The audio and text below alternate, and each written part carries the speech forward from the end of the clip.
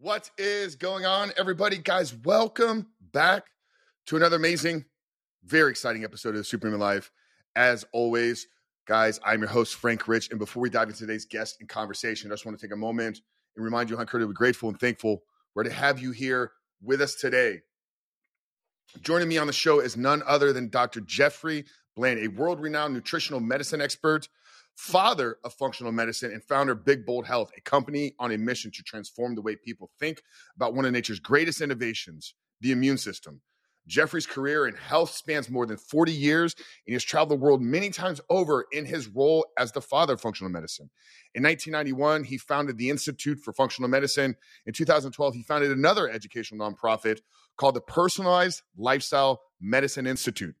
Jeffrey is also the author of The Disease Delusion, Conquering the Causes of Chronic Illness for a Healthier, Longer, and Happier Life, as well as countless additional books and research papers.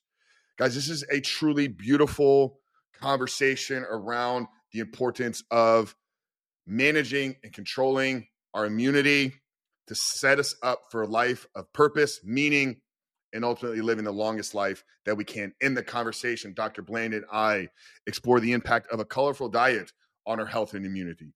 We talked about Himalayan tartary, buckwheat, and the stress-resistance plants on immune health.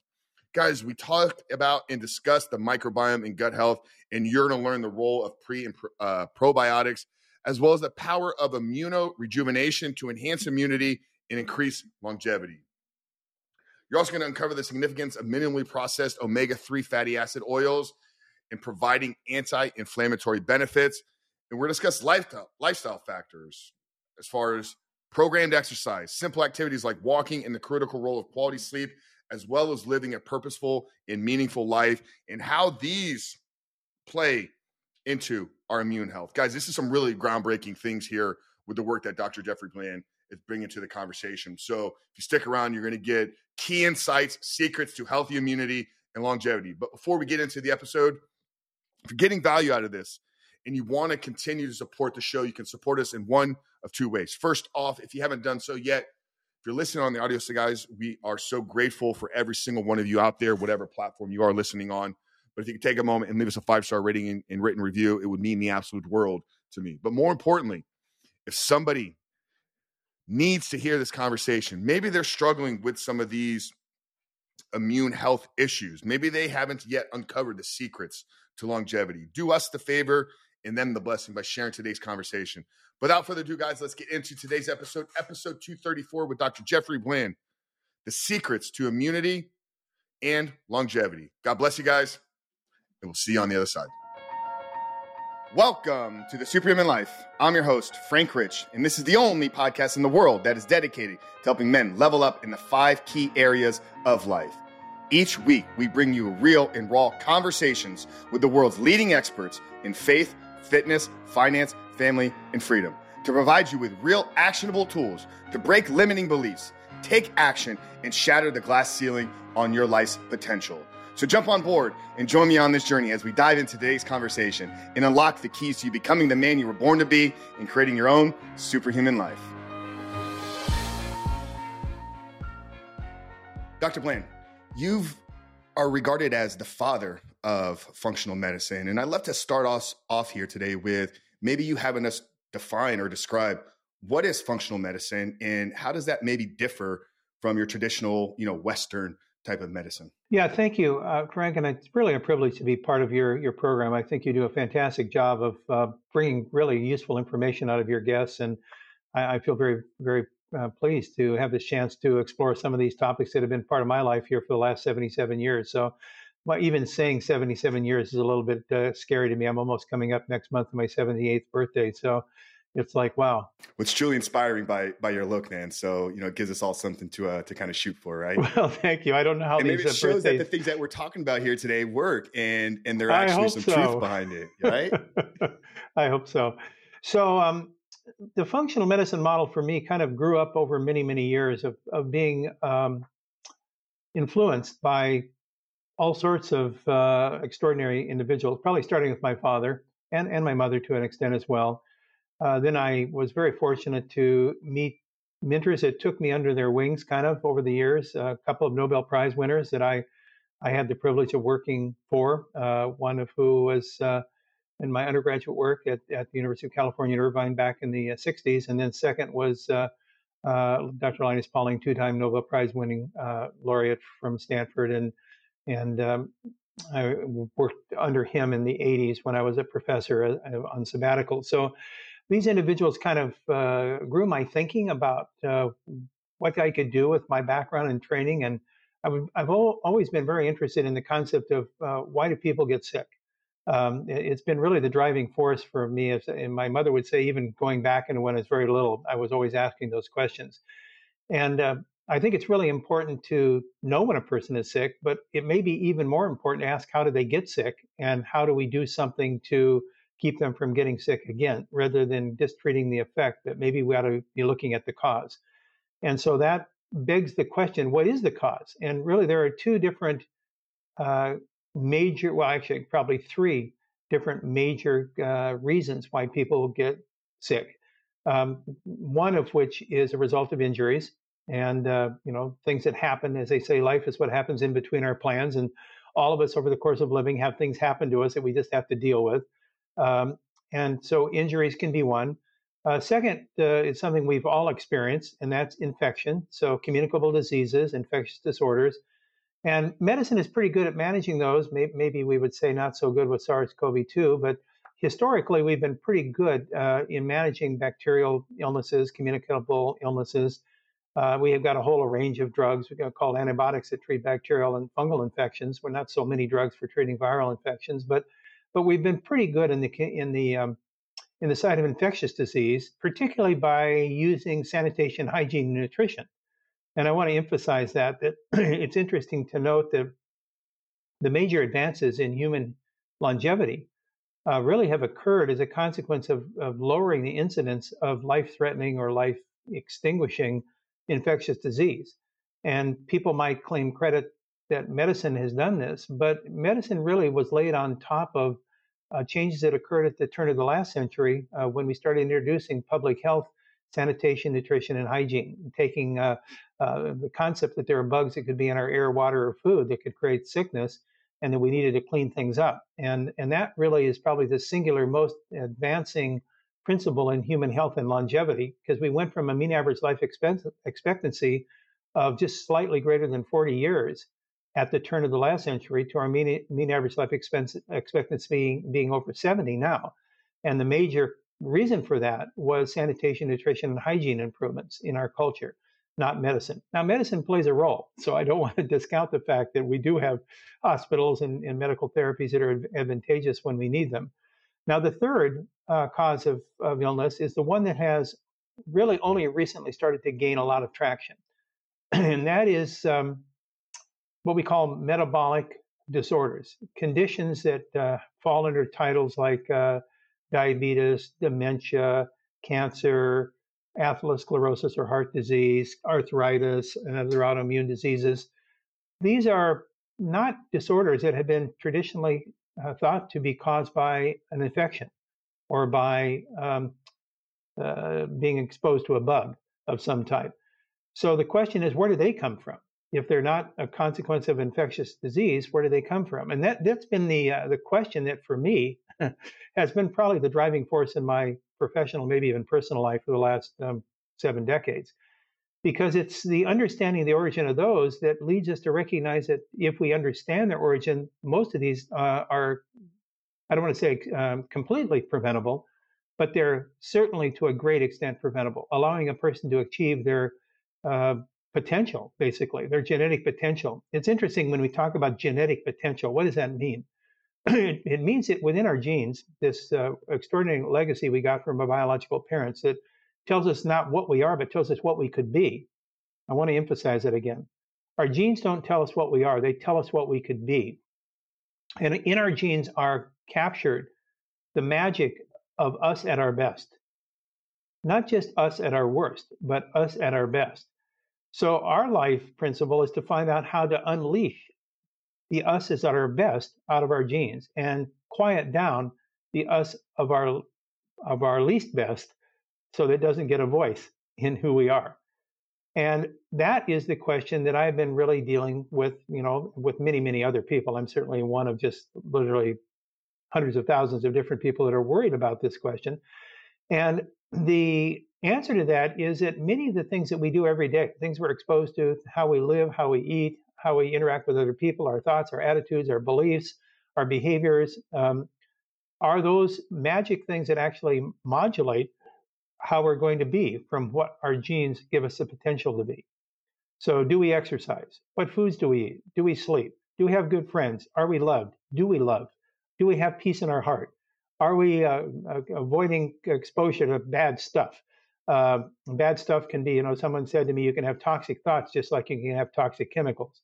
And so all these things then become part of the wellspring of factors that are modifiable and alterable if we understand how they influence our genes to create our health outcomes. And that has been then the conceptual framework for how I think our function as an individual is determined. And I break function down into 4 categories. Our function can be our physical function, and we all know about that: musculoskeletal function, flexibility, endurance, the way our muscles are structured relative to our ligaments and tendons and bones, and all that architecture is related to our function, and then how it gets powered up by the energy of our body.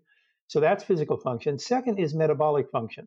And metabolic function are all the kind of things that a lot of us who are in this field spend a lot of time studying: metabolism, how energy is converted into food, how the cells do their energy production process, how cells take energy from where they're produced to where they're needed, how it functions across all these organ systems. So that's our metabolic function, or some people would call it physiological function. The third is our cognitive function: how we think, how we see the world, how we transfer and transmit and process information. And cognitive function is a functional capability that we would say, well, that's all in the brain. No, it's not just solely in the brain. Our cognitive function, we would say, resides principally in the brain, but there are many other sites in our body that regulate and transmit and control information. And then the fourth quadrant I call of function is our behavioral or psychological or spiritual, or however you want to see this function, however you want to call that. It's how we incorporate our experience of living into how we see the world and how we address the world and how we perform in the world, that behavioral function. Now, all 4 of those, if we think about them, roll up into our being, into our whole. They're not one separate, like today we don't just worry about physical function and tomorrow we're going to worry about metabolic function. We're doing it all the time, all 4 of these things. They all coincide to become us, to become who we are.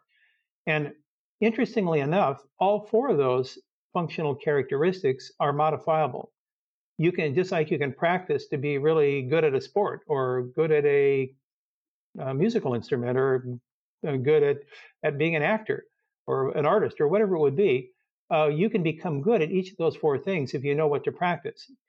And those 4 things, what you practice is related to who you individually are in your genes. Not 2 people are identical. We are each unique facets on the diamond of life. There is never going to be a person exactly like us, and there never was in the past. We are uniqueness in the collection of human beings.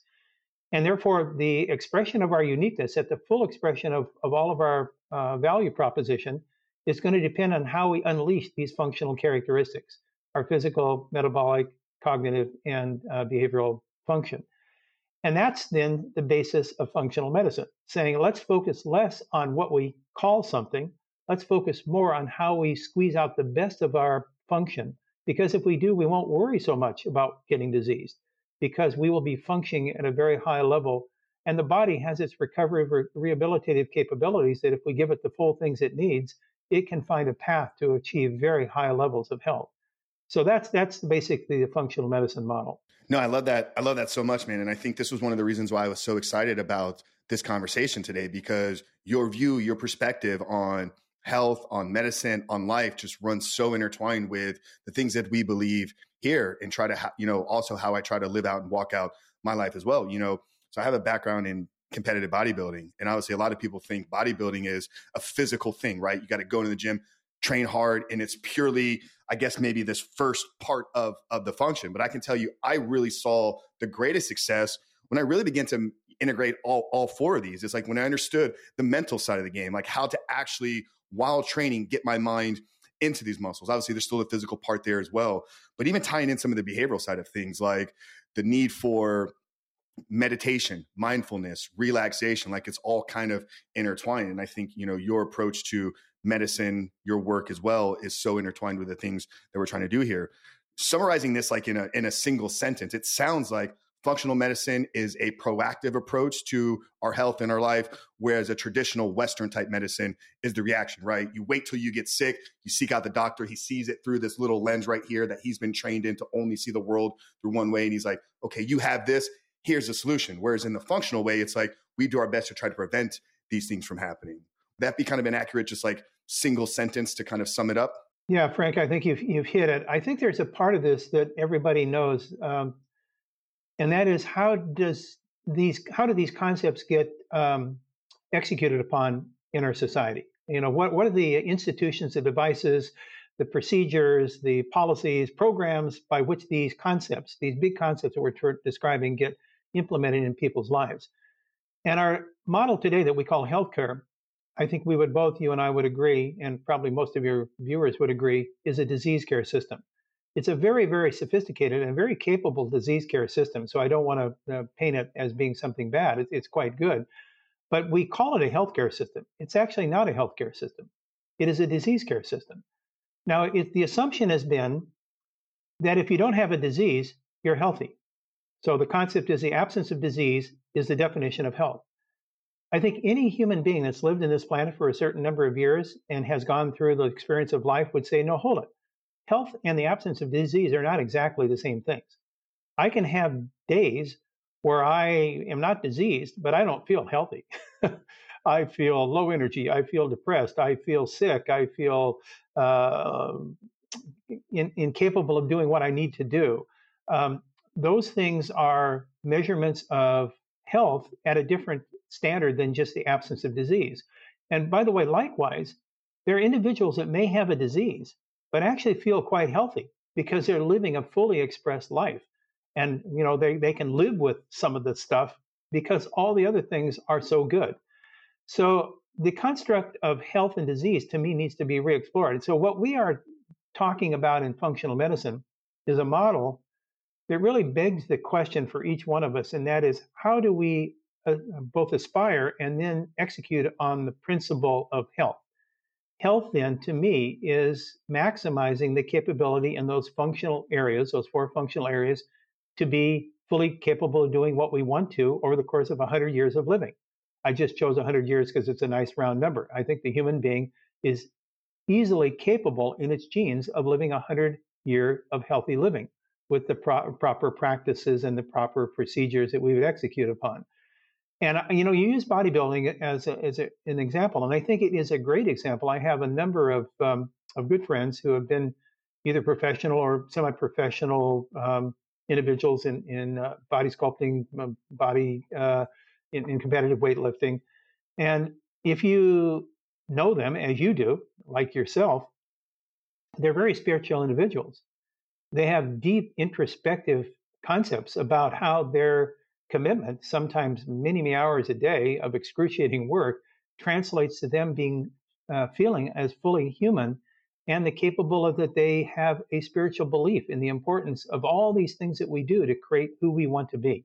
Well, here's the interesting about this conversation that we're having here right now, kind of piggybacking off of, people that don't feel any form of disease or sickness, yet they are ill and sick, yet there's also the ones that have the symptoms, yet they're fully healthy.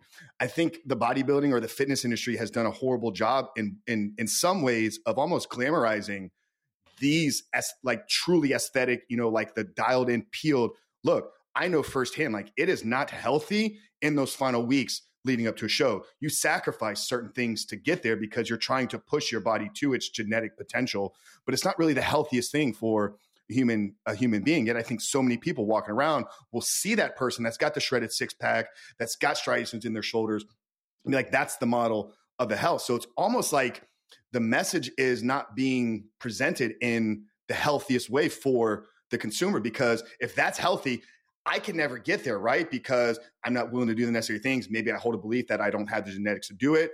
So I'll never be as healthy as that person. When in reality, yes, they are sometimes really spiritual, but also sometimes they're really struggling on the mental side of things. They're really struggling from the physical side of things. What's your thoughts around that? Yeah, I think that's a really important point.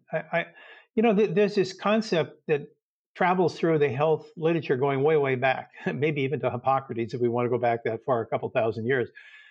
And that is about balance, the term balance. Because balance, when we're in balance, and let me use a metaphor that I've used in my own life about what balance means. And this was a gift that I was given when I first started as a junior professor in 1970. That was my first year of starting my professional life as a professor of environmental science and chemistry.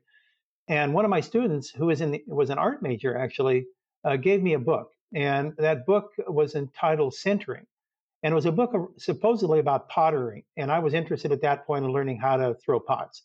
And this student said, "I think you'd really enjoy this book because you're a pretty philosophical guy, and this is a little bit more than just pottery. So see what you think." Well, to make a long story short, the book was about why it's called Centering. Is that when you're on a wheel trying to make some piece of ceramics from clay, you better make sure that when you put that clay on the wheel, that it's right in the center of the wheel. Because if you don't put it in the center of the wheel, and it will not be perfectly balanced. And if it's not perfectly balanced, you're going to work really, really hard to try to make a final piece of art with that clay as it's spinning around. You're going to work 10 times more hard to make something that would be considered a good work of art versus if you got that same piece of clay centered directly in the proper place on the wheel that's spinning. And so the metaphor for living is, are we centered? Did we lay our clay down on our wheel of life in a place that when we turn that on and we run the 24/7 life that we're all leading, that we don't have to work so hard to keep the clay from flying off the wheel? We can then sculpt it into the ornate final picture that's us in ways that would be what our aspiration is without constantly having to work so hard. And that's the concept of balance. That's the concept of resilience. It's not the concept of an Adontis perfection. It's the concept of where we are in our balance. It gives us the greatest resilience against the stuff in life that wants to take us down. And that to me is the essence of what true wellness and health really represents. Yeah, that's so beautifully stated. I want to circle back to one of the things you kind of shared right there at the opening, which was the 3 major reasons why people get sick. You talked about the result of injury, right? Some of these things are out of our control, especially if you're somebody that really lives, an aggressive kind of life and you're kind of out there always, pushing, just pushing it to the limits, right? So that kind of sits out here kind of in this box. But I think maybe the other 2 are somewhat maybe connected, this infectious and then the metabolic disorder. And I think this will kind of get us into the conversation, which I know you're really excited about, which is our immune health. Is there a direct correlation from somebody that, and I think we saw this in, 4 years back with COVID, right? Is there a direct connection between those that are metabolically disordered, I don't know if that's the proper way to say that, being more susceptible to infectious diseases? Oh boy, that's beautiful. And yes, disordered is a great term, a great word. So now you're on the frontier of where I think biomedical sciences is now going. And maybe it was accelerated as a probably not maybe. It was accelerated as a consequence of SARS-CoV-2 because everyone started to ask the question, why is it that in the United States, we, as presumably the healthiest country in the world, at least we would like to think we are, we spend twice the amount on healthcare per capita of the second country in the world. Twice the amount per capita. Yes. And as a consequence, you would expect that we, when confronted with the virus, SARS-CoV-2, would have the best outcome. It would still create some problems, but we would probably expect to have the best outcome. Yet, if you look at the developed countries of the world, the United States had the worst outcome. We had the most death, we had the most hospitalization, intubation of any country per capita, and it was not a consequence that we're the oldest country in the world. It wasn't just, oh, we're older, so we got more sick. No, that was not the problem.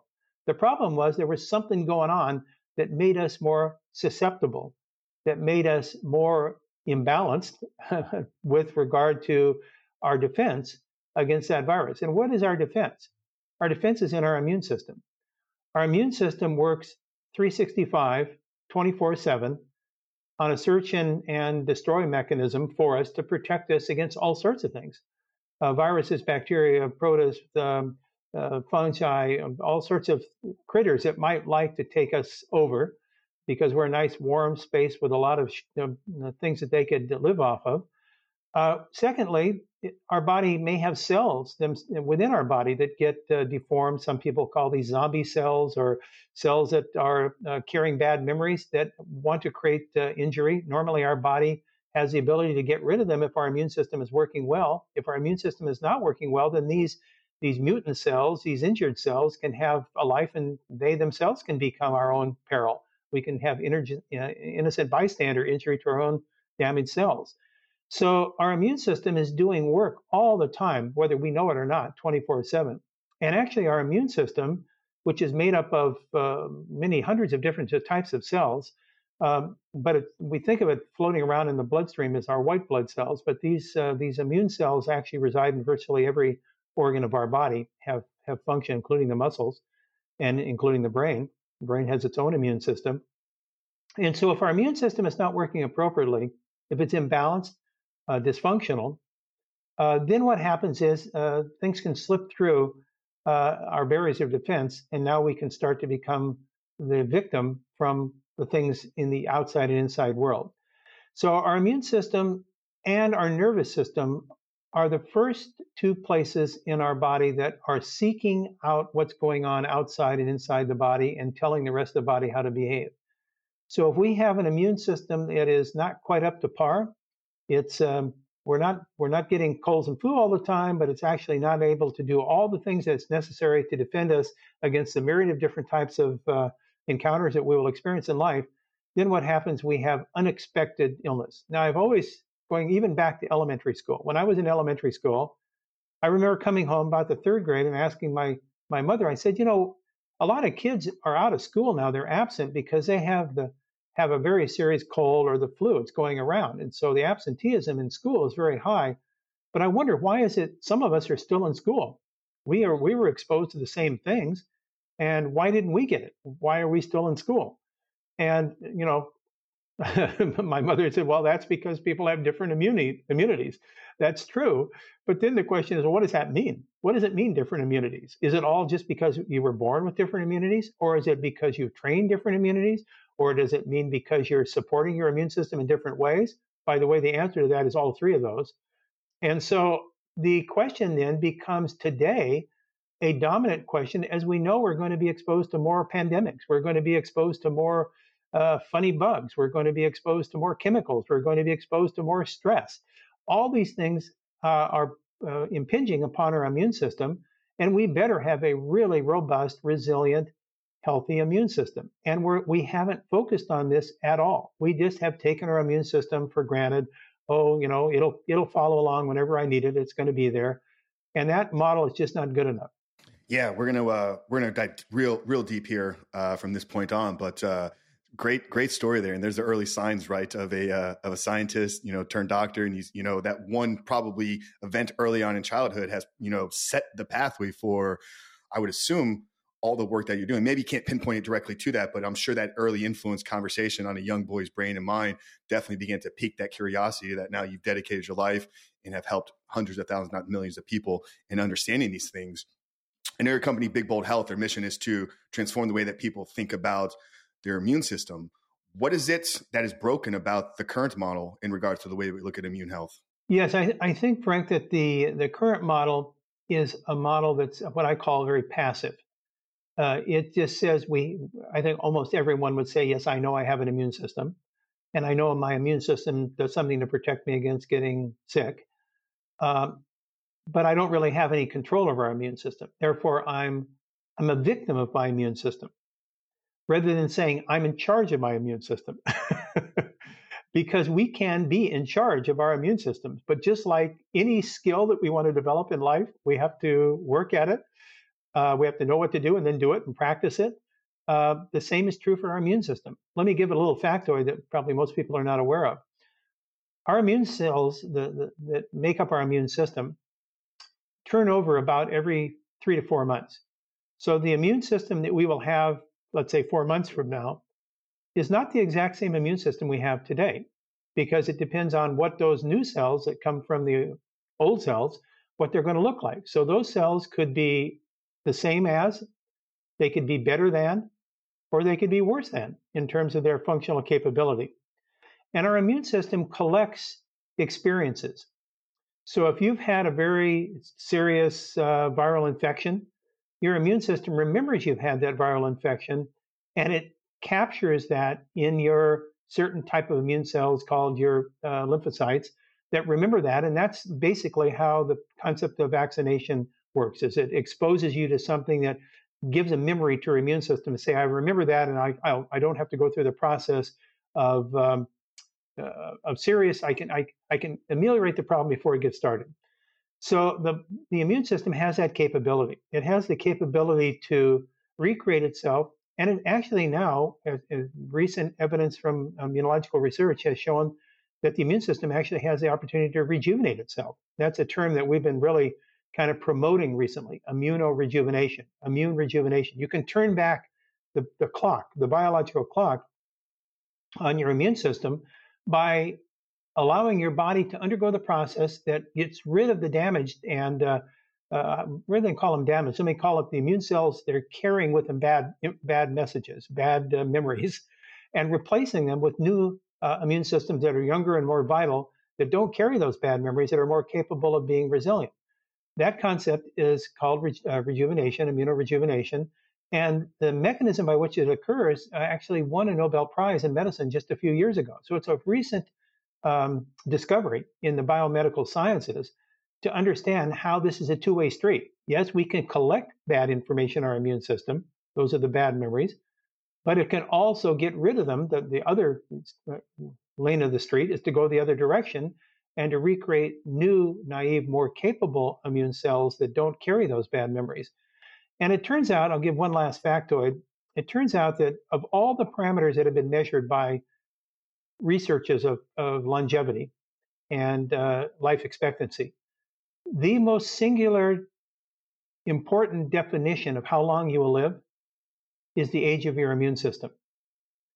Now you're gonna say, but Jeff, isn't the age of the immune system the same as the age of your birthdays? And I'm saying no.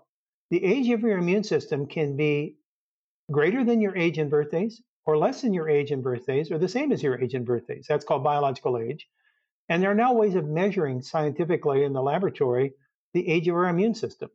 And what we have been studying in our research at Big Bold Health is, can we affect the age of the immune system by intervening with a functional medicine concept?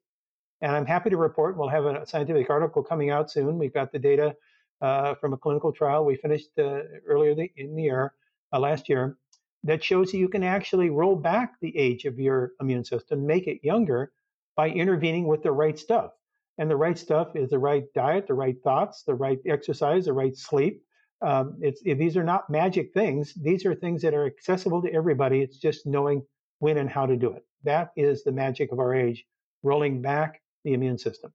Yeah, you answered what was going to be my follow-up question there before I even got to it, because when you talked about the immune rejuvenation and then turning back the biological clock, like this kind of aha went off, like there's got to be a direct tie here to anti-aging, to longevity. And I'm glad we're kind of here right now and talking about how we can kind of be in control of some of these things. You know, you listed off a couple of things there: diet, supplements. You know, I'm sure lifestyle plays a big role in this. Training components. Is there I guess, would you call it hierarchy of these levers that we can pull that are going to enable us to go through the process of immunorejuvenation without having, somebody like yourself and getting into lab and having so the average person listening to this right now, what should they be looking at? Is there a hierarchy of these things? Yeah, thank you. That's exactly the question, and actually the reason why Big Bold Health was formed, because I was asking that question myself. What are the ways that we can translate this high-level science down to user-friendliness in ways that people can implement this in their daily lives in ways that are not overly expensive, that are not putting them to cruel and unusual types of things they would have to do, And that was really the reason that I assembled this group about 3 years ago, Big Bold Health, to try to really find, is there a lesson plan that we can develop that is implementable? And I think we're getting there. I think that this research that we just did, which validated that we could make a person's immune system younger over the course of 3 months, which is a pretty short period of time, was very encouraging. Now, if you ask me the hard question, have we answered all the questions? Is this irrefutable? Are we going to win a Nobel Prize for this discovery, or is this like the first steps on a path that will get us to greater and greater abilities to own our immune system? I would say it's probably the latter. We're seeing a breaking down of an old model and a creation of a new opportunity. But I would say we will follow this very closely over the years to come, because this is going to be a revolutionary change in the way people manage their bodies. Now, let's talk about what we've learned. That's the question, is where does the tire meet the road? So we came to the recognition that there are, and this is not just our work, there are literally hundreds of other groups, scientists have been working on this question as well. Fortunately, our work tended to validate and be consistent with other people's work, so we weren't totally an outlier.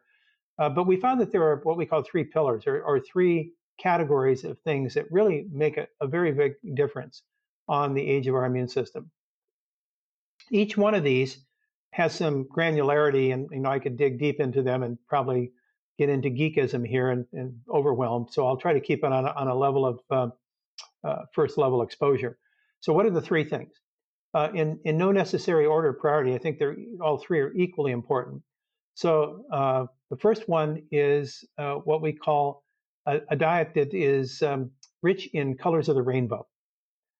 Now, I'm talking about, that's obviously natural colors. I'm not talking about synthetic dyes.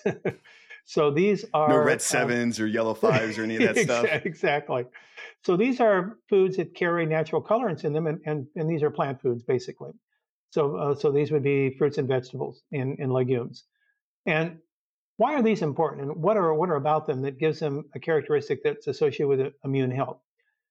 Well, we would say, gee whiz, the colorants in those plants must be related to something in those plants that make them colored. And what are those? We call them phytochemicals, plant-derived chemicals, and they fall into a whole variety of different families. I won't go through all the families, but let's just say that the family that has been recently found to be most associated with the age of our immune system are called polyphenols.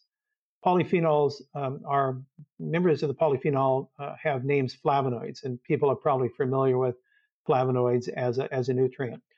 Now, it turns out that there are literally thousands of different polyphenols in different plant foods.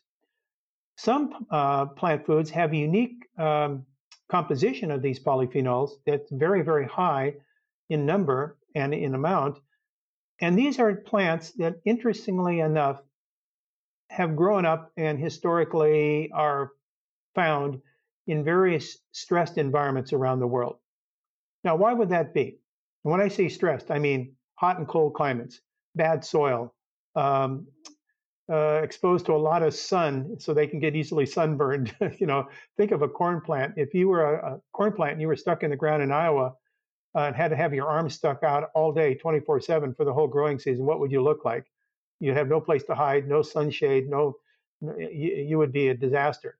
So the plants have to develop all these defensive mechanisms to defend themselves from bugs, and they can't run away and hide. They can't take medicines. So they have developed these defensive substances, and the plants that are most stressed have evolved over millennia to have the highest defensive substances. Now, those defensive substances happen to be the plant's immune system. Yes, plants have immune systems. And in fact, there's an analogy to the way the plant's immune system works to the way a human immune system works, at least on the first level of defense, called the innate immune system. And this study of plant immunity has gone on along with discoveries that are being made about human immunity. And the crossover between the two is quite remarkable. So plants that are growing up in very hostile environments are plants that have survived over years of genetic selection to have extraordinarily adept immune systems. And it turns out that their polyphenols and flavonoids are extraordinarily rich, and they're specific in composition for the protection of their immune system. so that that plant can live in that hostile environment successfully. Now, maybe ironically, I don't think it's ironically, I think it's nature purpose, that when a human eats that plant and takes those nutrients into their body that were defending the plant's immune system, lo and behold, they're the same nutrients that defend the human immune system. Now, that's a powerful story if you think about that. Now, interestingly enough, when the food processing industry grew up, this was post World War II, coming off of the rations that our service people were eating during the war because they had to be shelf stable food. So that was the birthing of the processed food industry, were the rations used during World War II. And the concept was that these coloring agents in foods, these flavonoids and these polyphenols, were kind of like, who needs them? They just were kind of a problem. They had an off taste to the food when it was pasteurized.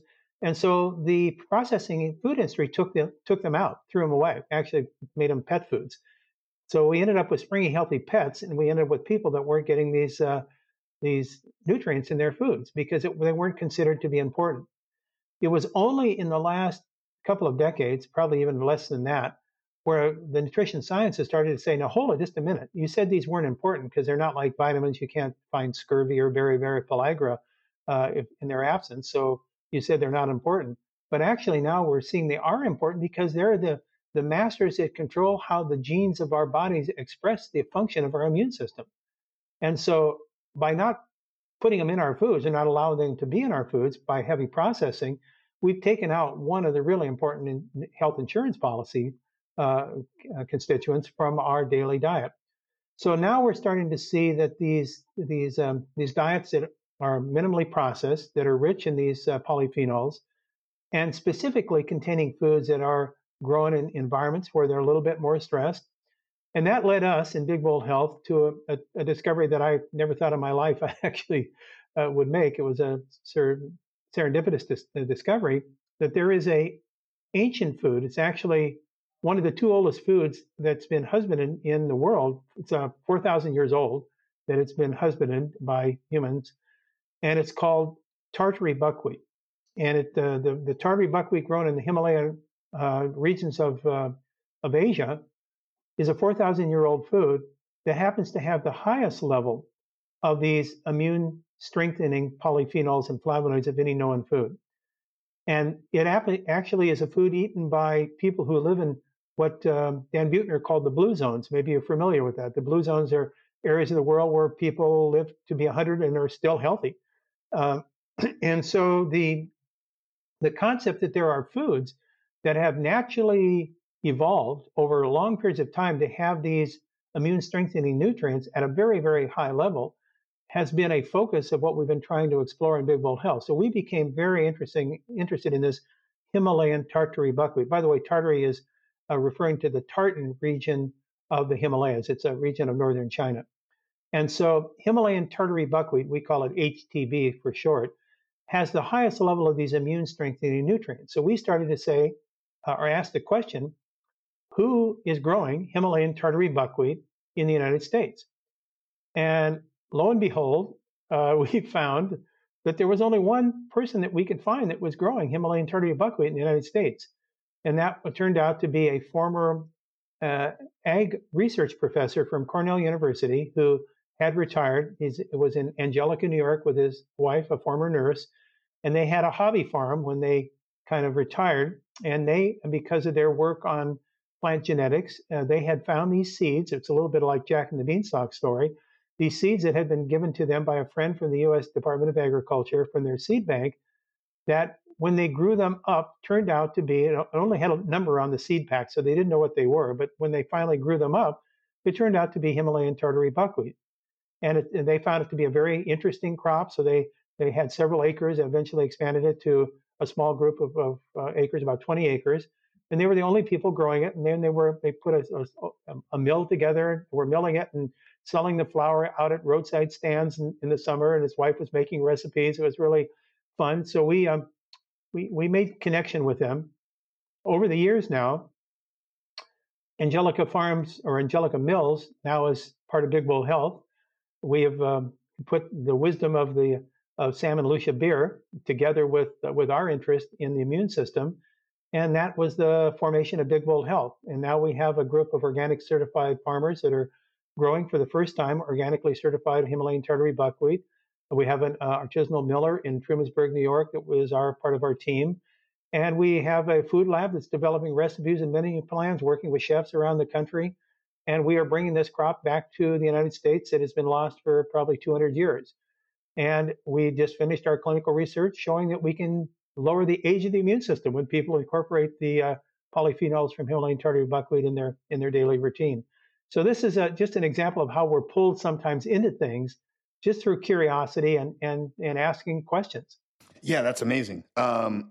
So the three categories here of the factor of the age of the immune system, I think we uncovered the first one here, the diet of colors of the rainbow. The next two. So the next one is pre and probiotics, the gut microbiome. I started talking about the gut microbiome to doctors in 1985. I can't believe it. How much time has gone by. My first lecture to doctors on the microbiome was called Dysbiosis and Leaky Gut. It was 1985.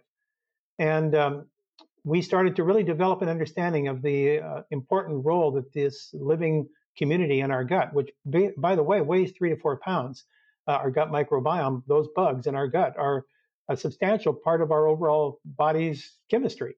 And they produce their own secondary byproducts depending on their composition. There are literally hundreds of different types of bacteria. Some are called symbiotic. They do work for us. It's beneficial. Some are called commensals. They take up space and provide a safe environment. And then there is the third category that are called parasitic. And those are the ones that we don't want because they produce a lot of funny mischief in our gut that have adverse impact on our immune system. They cause inflammation. They lead to premature aging. They cause insulin resistance and correlate themselves with obesity. So these particular bugs, not good, parasitic. What we want is to have the right balance of the symbiotic and commensal bacteria, a healthy microbiome. And those are fed by their own food, which we call prebiotics. So proper prebiotics, which are non-digestible fibers. And that's another interesting part of the Himalayan tartary buckwheat story, because it turns out it has a very high level of the proper prebiotic fibers in it that help to functionally restore a healthy microbiome. We actually have a product called Microbiome Rejuvenate that is incorporating those that won the Immune Product of the Year award in 2023. So the second are pre and probiotics, how it relates to a healthy microbiome. And then the last is omega-3 fatty acids. These what we used to call fish oils, but we can find omega-3s in plant oils as well as alpha-linolenic acid. And so those omega-3s that also contain these pro-resolving mediators, these very powerful anti-inflammatory compounds that are in minimally processed omega-3 oils, are our body's arsenal of defense that work as the third pillar, along with the pre and probiotics and the plant flavonoids that I mentioned, to put together a immune rejuvenation kind of program. And that's what we focus on in our Big Bold Health. People can go to our website, Big Bold Health, and get all sorts of information about each of these individual components. Yeah, guys, and we will link down all of Dr. Bland's links, his companies, his socials, everywhere you can connect with him if obviously you want to explore the things that they're doing over there at Big Bold Health. We opened up at the beginning kind of talking about these 5 factors, or maybe 4. So the physical, metabolic, and this was obviously tied to the disease. But I'm curious, outside of some of these nutritional things, we're talking diet here, eating in rainbow colors, the pre-probiotics tied to diet, more supplementation, omega-3, you can obviously get them from certain foods, but obviously you can take supplements there as well. Are there certain lifestyle factors that play a role into the health of somebody's immune system? Yes, there are. And I put it in order of priority. I think, first of all, and this is right in your sweet spot, you're a master of this, and that's programmed exercise, strength and endurance and flexibility. I think the exciting part of the story for me is, as much as we like all people to really have very high activities and maybe be on training programs, the reality is many people just don't have that interest. And so how do you make it as easy as possible? And as easy as possible starts, I think, with a regular activity program that's as simple as walking. And there are now clinical studies that have been done, called the Nurses Health Study, in which the exercise program was a half an hour of walking a day. And it was found that there was a significant improvement in all health outcomes by just introducing a walking program.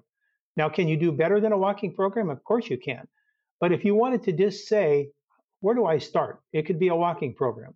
It could be walking on a treadmill. It could be walking in the mall. It could be walking your dog. It could be any number of things. It doesn't have to be endurance related to pushing you to the max. Now, clearly, the more resistance you have in your exercise and the more you can raise your pulse into your training zone, the more value you'll probably get. But if you want to just get 50% or more of the value, start walking. That's or swimming or a stationary bicycle or anything that allows you to be moving to increase your pulse and to improve your the message to your muscles to improve their status. So exercise would be first on my list. Secondly, not far after that is sleep and sleep hygiene. Not just sleep duration, but also sleep quality. And so fortunately now we have a variety of different biometric monitors, wearables that people can use to help to monitor their sleep, and it can be a good instruction. I think the key here is not to get sleep anxiety. A lot of people, are so concerned about their sleep that they work themselves up to the point that they can't sleep. The concept is don't do anything of intellectual taxing activities an hour before you go to bed. Start to wind down. Don't have a lot of alcohol and food a couple hours before you want to go to bed. Simple things that people know about that you have to put those rules of reasonableness into action. Because if you can improve your sleep, so you're getting on average around 7 hours of sleep, of which the majority of that is high quality sleep. So something like a half an hour a night, at least maybe an hour or more of deep sleep. Your body during that period of time is regenerating itself. That's your brain's rejuvenation program. Your brain will rejuvenate itself when it has the opportunity for proper sleep, because that's the garbage collecting time. Your brain is doing garbage collecting during the times of regenerative sleep. So sleep, exercise, nutrition are kind of the three things that all of us should be putting on our to-do list for 2024. Yeah, I love that.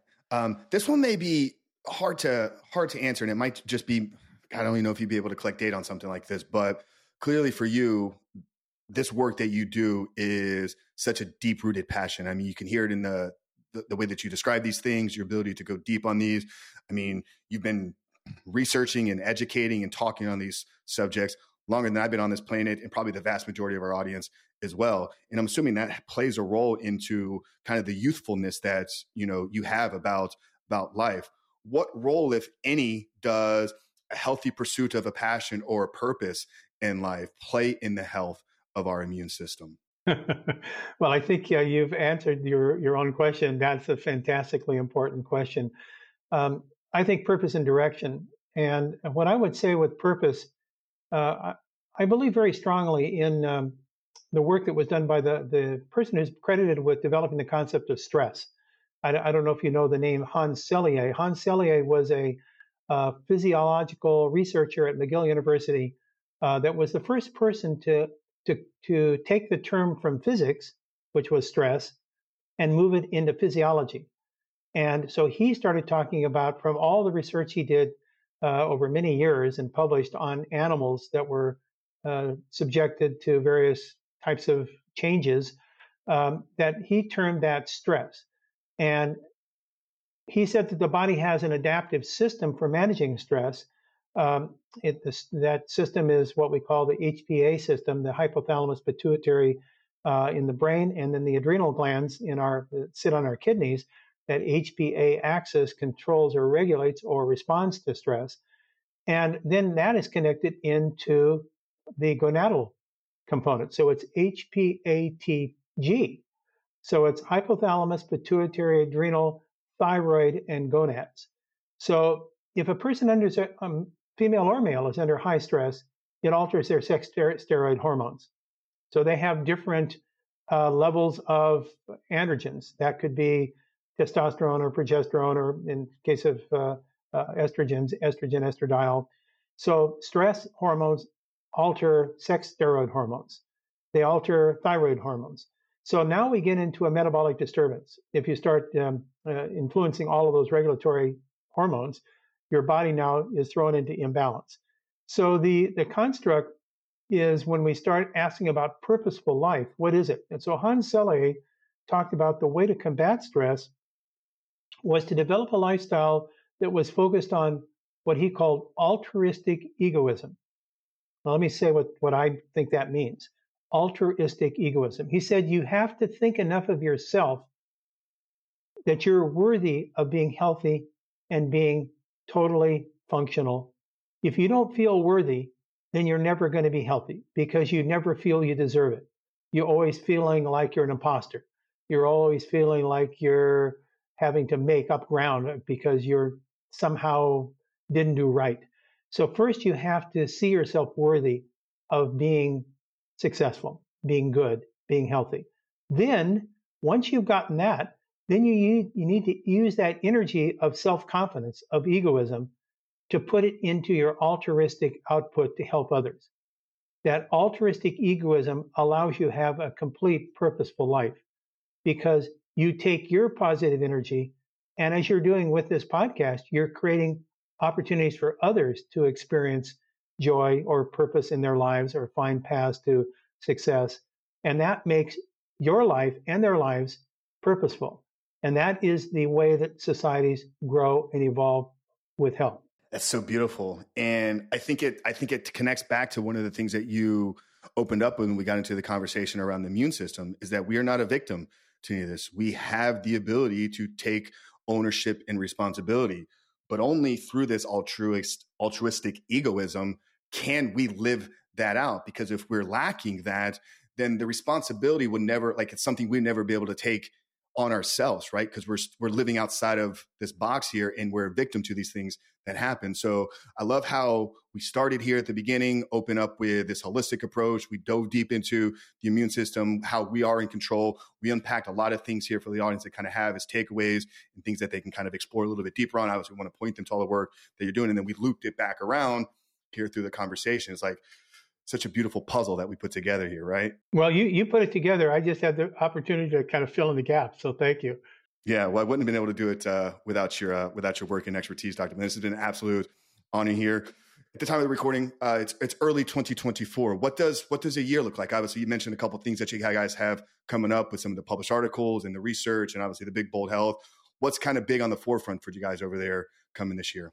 Well, I think that the biggest thing for me is really kind of an extension of what we've been talking about, and it's under the title epigenetics, above our genes, because I think many people feel they're victims of their genes, that they didn't fill in an application card, right?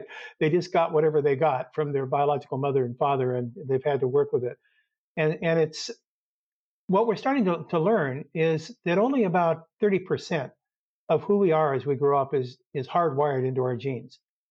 The other 70% is how we send message to our genes that creates how our genes are going to perform. That's called genetic expression. So that 70% is epigenetics. It's beyond the genes. It's something that is above the genes, that's telling the genes how to behave. We didn't change our genes. We just changed how they're going to express themselves into different functional characteristics. To me, this is the secret sauce. This is the magic that will produce a true healthcare system.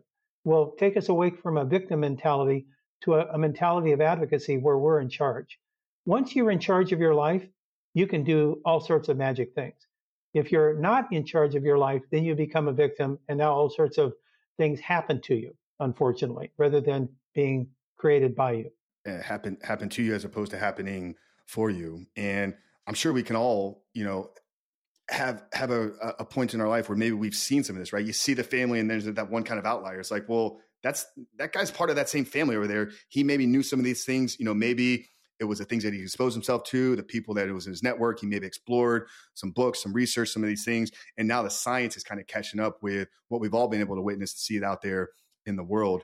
Dr. Blaine, this has been absolutely beautiful and impactful conversation for our audience here. Obviously, we're going to point everybody to Big Bold Health as the main link down there. where can people connect with you? Are you hanging out anywhere socially online here these days? What's the best place for people to find out?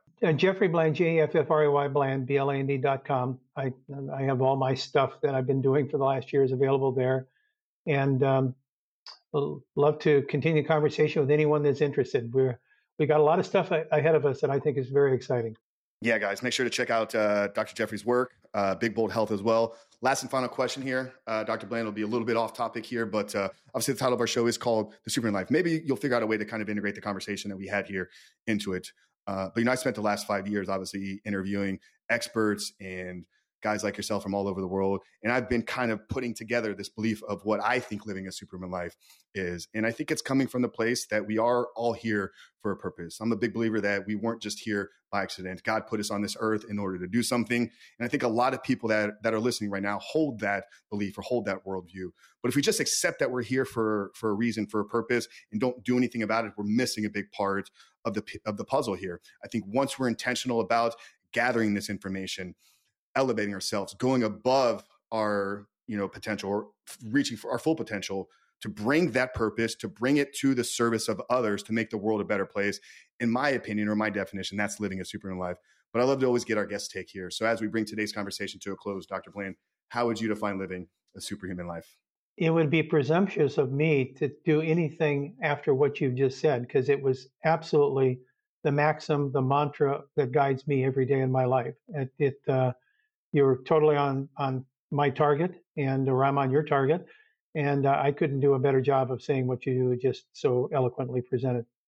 Well, I appreciate that, Jeff. It's been an absolute honor, man. I look forward to circling back and doing this again and staying connected and going deeper in some of the work that you guys are doing out there. Guys, make sure to connect with Dr. Bland. Make sure to connect with Big Bold Health. If you got value out of this episode, guys, you can support us in one of two ways. First off, if you're listening here on the audio side, make sure to head over to Apple, head over to Spotify, wherever you are consuming. Drop us a rating, drop us a review. But more importantly, somebody that you know in your life needs to hear this conversation. Maybe they're struggling with some of these things that we were unpacking here today. Do us a favor and do them a blessing by sharing this episode with them. But for Dr. Bland of Big Bold Health, your host, Coach Frank Rich here. We love you guys, and we'll see you next week.